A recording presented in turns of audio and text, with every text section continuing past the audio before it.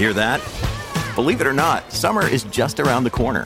Luckily, Armor All, America's most trusted auto appearance brand, has what your car needs to get that perfect summer shine. Plus, now through May 31st, we'll give you $5 for every $20 you spend on Armor All products. That means car wash pods, protectant, tire shine, you name it. Find out how to get your $5 rebate at armorall.com. Armor All, less work, more clean. Terms apply. Hey, it's Matt. This is Beyond Politics. You know, a ways back, an old friend of mine named Mike Morton started roping me into helping him out to do a show that he was doing about financial planning. He's a financial planner. That's his thing. And after a while, we began to realize, this is kind of fun. It's not really about financial planning. Remember that show Car Talk on NPR? And how it was kind of about cars, but it was really about all the other stuff. Well, that's kind of what this show turned into. It's sort of about financial advice and financial planning, but it's really about a lot more. It's about kind of how you manage all the stuff going on in your life and all the problems that we run into day to day and how to maybe make your way through them just a little bit more easily with a little bit less stress. So he started calling his show Financial Life Planning, and we've decided to start bringing it to you in the Beyond Politics podcast feed. We're going to try and aim to bring it to you every Sunday as just a little change of pace. It's a little something that's outside the normal political realm and kind of hits a lot of the spots that we find ourselves in our lives, day to day and week to week, with a lot of financial information thrown in, but like I said, a lot more. So I hope you enjoy it. And here's the first episode we're going to put in the feed, and let us know what you think. Welcome to Financial Life Planning, the show where we explain finance and life, and we hacked our way through all of it with our financial life planning expert, Mike Morton, and your host, me, Matt Robison. I'm here to ask the dumb questions and be dumb about stuff. Mike is here to be smart. Mike, how you doing? Good, man. I still don't get why you're the host of a podcast that's my podcast. I don't understand this. Why does this happen this way? All right, there's a long history in media, comedy, TV, shows, entertainment of it's very hard to do a monologue. That's why monologues are like very rare. If you do a soliloquy in Shakespeare, it's like this is a big deal. Like the spotlight's on you. People like conversations. I'm here to add conversation to what would otherwise be you doing a monologue. Yeah, but why be the host of my podcast? I don't understand. Not to be too meta about this, but the host usually MCs, right? And so if you're the host of your own podcast, then you invite me on. I'm your host, Mike Morton. Oh. Here's Matt Robison. He's some guy who's just here to ask me questions. Go ahead, Matt. Ask me questions. You see how weird this just got?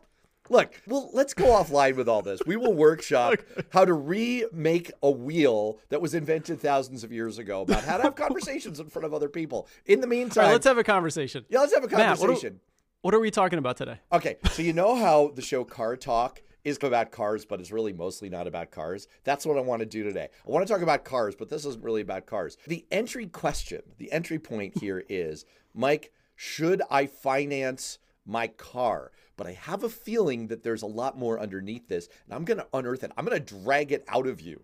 So here we go. Yeah, instead of a yes or no answer, how about I give you it depends.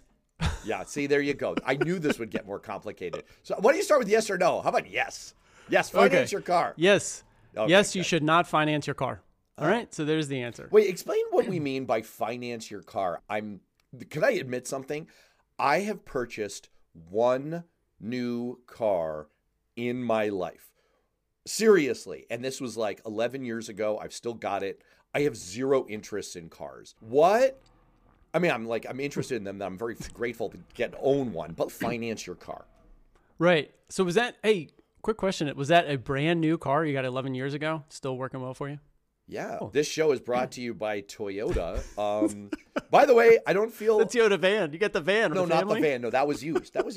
No, look, I don't want to feel like I'm unpatriotic about this, especially with Old Glory hanging behind me in the video. But Toyota, higher percentage of parts made here in the U.S. than any other automaker. Yeah, I got a Toyota Prius, and it is running smoothly like a charm. Yeah, it's fantastic. Awesome. You know what you got to avoid with these things is my mother-in-law had her Prius infested by mice, like internally, and it ruined the car. It's like the mice got in, mouse 1, Toyota 0. All right. So what is financing your car? What does that mean? Yeah. First of all, oh man, I love all these tangents. I could talk about mice in our cars too, because we live out in the woods with mice. But I'm not going to go down that road. Let's go to the I don't want to talk financing. about your house. With a house or anything else. So financing a car. So when you go and buy a large purchase like a car, tens of thousands of dollars, you might not have that sitting around in your bank account to just write a check or bring in a suitcase of cash. I love how you always say, like, I'm going to pay cash for that. Is that like really a suitcase? Like, is that what you bring along? No, you need, what you need is a bag with a dollar sign on it, like literal money bags. Right. Put it right there on the desk. So often we would borrow money. That's what it means. Borrowing money to buy the car. So whether it's a new car or a used car, the question today, that came up with a friend of mine was, should I borrow money? Should I get a loan and borrow money to buy this car? Or should I pay cash? If you have that as an option, if you're able to sell some investments, emergency funds, or whatever it is. So when we say finance a car, we mean, should you borrow some money? Now, if you're buying, and there's a couple of nuances here too. If you're buying a new car, we could be talking about leasing or buying. So I'm not talking about leasing. So this is, you're going to own a car, whether it's a brand new car or a used car. But should you borrow some money, finance it, borrow some money to do that and get a car loan? Or should you try to pay using your own money? I knew it. I knew this would get deeper than it appeared on the surface, because it sounds like what we're really talking about here is if you're facing a large purchase generically, houses or something else, but like cars are the number one culprit here. Yep. But if you're facing a large purchase, when does it make sense to borrow and when does it make sense to use available cash if that's an option? Yeah, okay, I got it. Yeah, there you go. And so let's talk about in the car. And so car loans, and this changes over time. All right. So if we were talking a year ago, whether it's housing or cars or other stuff, right? Inflation numbers, interest payments, all change. So we're talking today, this is early 2023 with the current interest rate and car loan rates. So current car loan rates are about 6 to 7% interest. Okay, so whether you get like a 3-year, 4-year, 5-year loan, they tend to be that length in time. You'll pay interest, you'll pay the principal and interest, but the interest is what we call amortized, spread equal payments for those 4 years, say, and it'll be about 6 or 7% borrowing rate. All right, important to know, because here's my conclusion, my recommendation that you consider. This is not financial advice. Bullet points and thoughts is, if you're going to borrow at 6 or 7%, I would try to pay cash as much as possible and not borrow at that rate. I see. Well, the reason why is you're paying quite a bit in interest and you're not really, it's going to be hard to make that up. Just right now you can get in your cash, and we talked about this and I'll continue to hammer it, but you should be getting above 4% interest rates on most of your cash. Maybe not your everyday checking or saving in your bank account. Banks' interest rates are lower than that. But say your emergency funds, your portfolio that's in stocks and bonds, the cash portion of that, you should be at over 4%. That's where the rates are right now on very safe treasury bonds. So anyway, you can get 4%. So now you're paying 6%, to borrow money. So instead of paying 6 or 7% to borrow money and only making 4% on that cash, I would go ahead and spend that, and then build it back up in your portfolio. Does it make a difference if you're being offered, I'm going to sound like Dr. Evil saying lasers here, if you're being offered financing from the car dealer versus going out and getting a loan from a bank? Yeah, so here's the deal. No, it won't make any difference, right? But sometimes the car dealers can give you better rates. So you're at a car dealer and you're saying, okay, I'm going to buy this new car for $40,000, get your trade in, and so it's $35,000 or whatever you're going to be spending. And they say, hey, we work with this bank. We can get you a 4.2% loan. I see. Then I would think, oh, that's not too bad. Like 4%, I would consider that. Okay. So 4 or 5%, if that's what you're hearing at the car dealership, if they're able to get you something like that, I would consider it. Once you get to 6, 7%, as I said, I become a little bit less interested because you're paying quite a bit. That's hard to make up. Now you can argue, well, geez, I'd have the cash, I can invest it in the stock market, right? If I had that $30,000, I could have it invested in the stock market and I'll pay off the car loan just over time from my income, right? So that's not a bad option, but the stock market can make 8 to 10%. So now we're comparing 8 to 10% versus 6 to 7% loans. So it's kind of better to get the 8 and 10% and pay the loan. But it's not guaranteed. Stock market returns are nowhere near guaranteed. So you're still paying quite a bit of interest, 6-7%. The other thing I'll mention, Matt, is that you can also potentially use your home equity line of credit, which are hovering around that same 6 or 7%.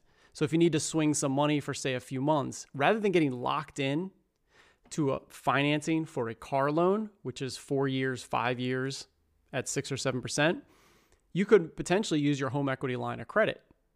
Spend, difference, maybe you need 10 or 20,000, to make up that difference, like you don't have sitting around in the bank, but you can quickly pay that off over 3 months from your income, or this year, 1 year from your income, pay that back down. So it's an easy way of borrowing and paying it down more quickly than taking out a 6-7% loan over 4 or 5 years. I was wondering if we were going to get back to HELOCs, which, as I understand it, are the thing that you fly around in if you're going to assault a compound and you need to fast rope down quickly. So a HELOC, home equity line of credit, just remind me here, we did a whole show about this. People can go check that out. It's in the feed of Financial Life Planning. But are you talking about a situation, if I have a home equity line of credit, am I locked in? Let's say I had one and I got it like a year ago when interest rates were way lower.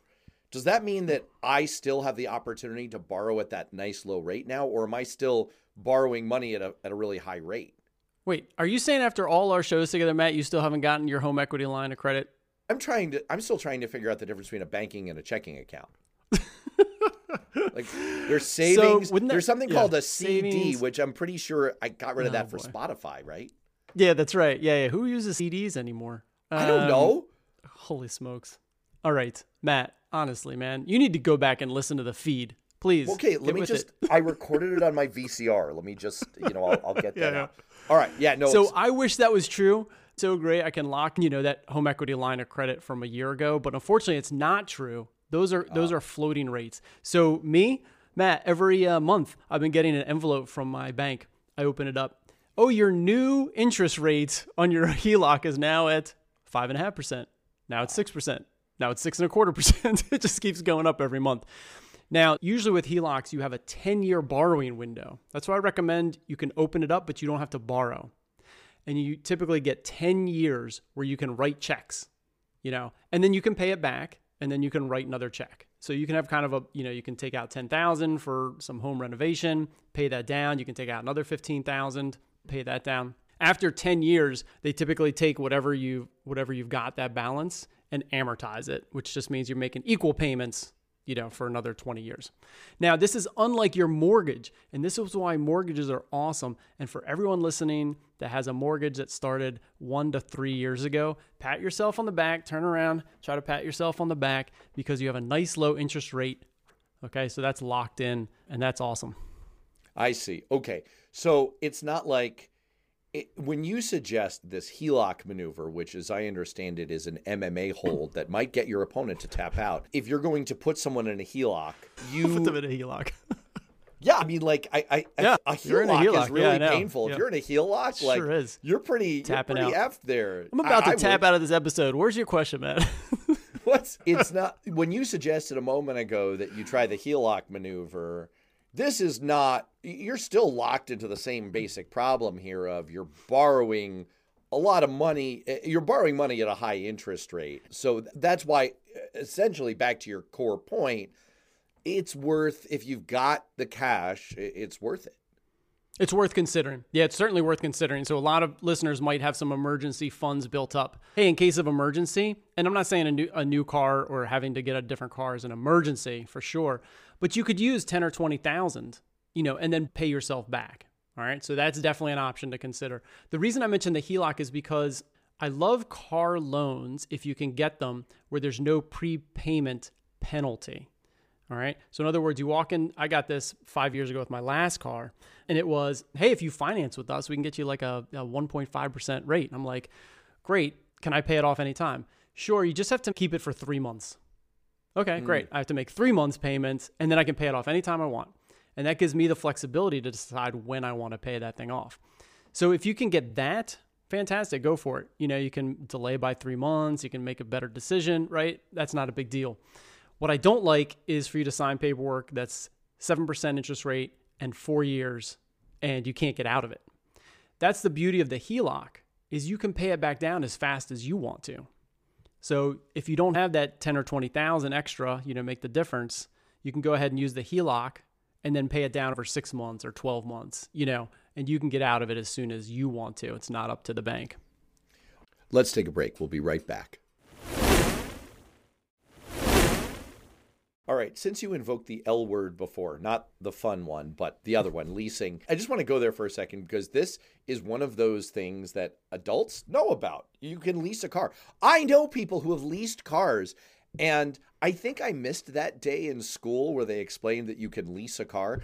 I seriously, and maybe I should be embarrassed about this, I was like into my 40s before I really began to have an inkling of what the hell leasing a car is. So you can just skip over the ABCs of that for our listeners who are like thinking to themselves, oh, duh, Matt, gee. But what about that trade-off of you need a car, you need something new, you could take out a loan, you could try and scrape together available cash, or you could lease. What about the lease option? Is that more attractive? Yeah, to be honest, Matt, I'm kind of like you. I didn't know leasing, was a thing. And I always thought it was like for super rich, like always have a brand new car and just lease. I'm feeling so much better now. Really? Yeah. Oh my gosh. Or you could be like, I was thinking what you're saying, that be like, Matt, you can host your own podcast or you can host someone else's podcast and you don't need to know anything. Oh my gosh. This is seriously like the episode of Saturday Night Live of Lothar of the Hill People, where the two tribal leaders get together and they're like, I did not know that you as well felt this way about the perils of walking with women. And I'm like, I'm just delighted to hear it. No, Matt, I'm a financial advisor. I don't know what the hell leasing is either. This is great. You just made my day. I know what it is, Matt. Oh, shut up. I like what you were saying a minute ago better. Yeah, better. Yeah, go back to that. Go back to the, no, you're not dumb. Here's an interesting thing on that. So leasing, you just have car payments, and then at the end, you can decide whether you want to make one single payment and own the car or just turn it back in. Here's something interesting. Everybody's got money scripts and money habits and how you grow up with money. Right. And for me, I've always been a own it guy. Like buy the car, own the car. I've never had car payments, and so I'm like the idea of car payments. It's like, why would I want a monthly payment? Because I've never had one. I've never grown up in an environment where that was the thing. And so that's kind of my money script is I do like to own things. I like to, it brings me a lot of joy to have ownership of something that I can do whatever I want with that. But I'll just be honest, like that's, we can run numbers and talk all about that stuff. Leasing generally isn't the best option, but it certainly has lots of values because you always have a newer car. You're paying for it, but you have the benefit of always having a nicer, newer car that's being maintained for you. It's not going to break down as much. You don't have to hassle with all those things. But there it gives you a little insight. Like we all have those kind of money scripts, how we approach these questions based on, just really growing up in environments. It feels like a marketing thing because as you say that, it makes me realize when you say lease a car, it's the same meaning as you rent an apartment. You don't own it. You're renting it. You are paying for the privilege of the use of this thing. I see what you mean. It's weird because I grew up in a rented apartment. And so paying the rent was like, yeah, that's the way life is done. Yep. But it's true that as an adult, I came around to, I don't like being in hock to someone. When I have the chance, I want to buy. It's like the whole solar panel model. Like every company is trying to sell you on, it's like, oh, there's no money up front. It's great. It lowers your bills. It's like, hold on. Let me see through this for a second. What you're really talking about is you are renting these. And in fact, that's not even really what's happening. They're renting the use of your roof. your roof. And they're not even really paying you directly. It's a very weird thing. I'm not disparaging the solar panel model. I'm not disparaging the leasing model. I'm just validating that there's an emotional component to this. And like you, it would feel strange to have my car. And it's like, I don't own this. I'm renting it. I'm renting the rights to drive this car from Toyota. Very strange. Yeah. Yeah. No, I mean, I think it's good. Again, there's no right or wrong, and recognizing that there's value.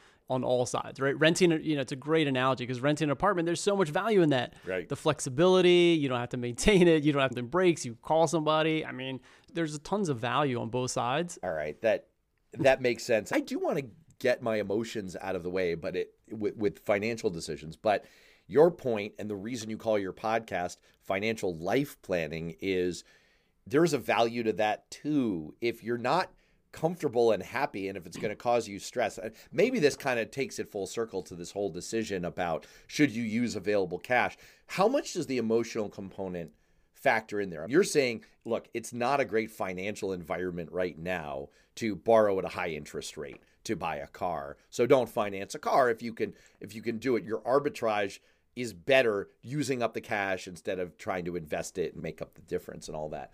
How much of a factor is the emotional factor of if it matters to you to have that emergency cash, you know what, just take the financial hit? Or is this just like, this is the right way to do it either way? Man, perfect question. I'm so glad I hired you as the host of this podcast and pay you nothing. You don't own me. You rent me. That's right. I have rented you just for this 30 minutes. Oh my gosh. What a horrible business I'm in. Rent a host. Rent a host. This is rent a swag, actually, but dumber. The terrible part about your business model, Matt, is it's free, but you'll make it up on volume, I'm sure. I think you're the one who's paying for it ultimately, one way or the other. One way or the other. But here's the thing is like, it's a perfect question, Matt, because the answer is the emotions always trump. The emotions always win out. That is the way to go through living your life. I want you to be comfortable and confident in the way that you're walking through life, including financial decisions. So if you were to say to me, man, I hate having debt. I'm paying off my mortgage as fast as possible, even though it's 3%. I would pull my hair out. That's like a crazy idea. Don't do that. Okay. But many people, many smart, super smart financial people, that's what they do. Pay down their mortgages as fast as possible, debt-free. The best day of their life is when they paid off their mortgage because they just feel great. So the same is true with a car. If you need $25,000 of that emergency fund sitting in the account so that you feel comfortable, week in and week out, and you don't want to use $10,000 of it, then don't. What I found really helpful in a previous conversation we had was when you gave the insight, don't think about your house as an investment.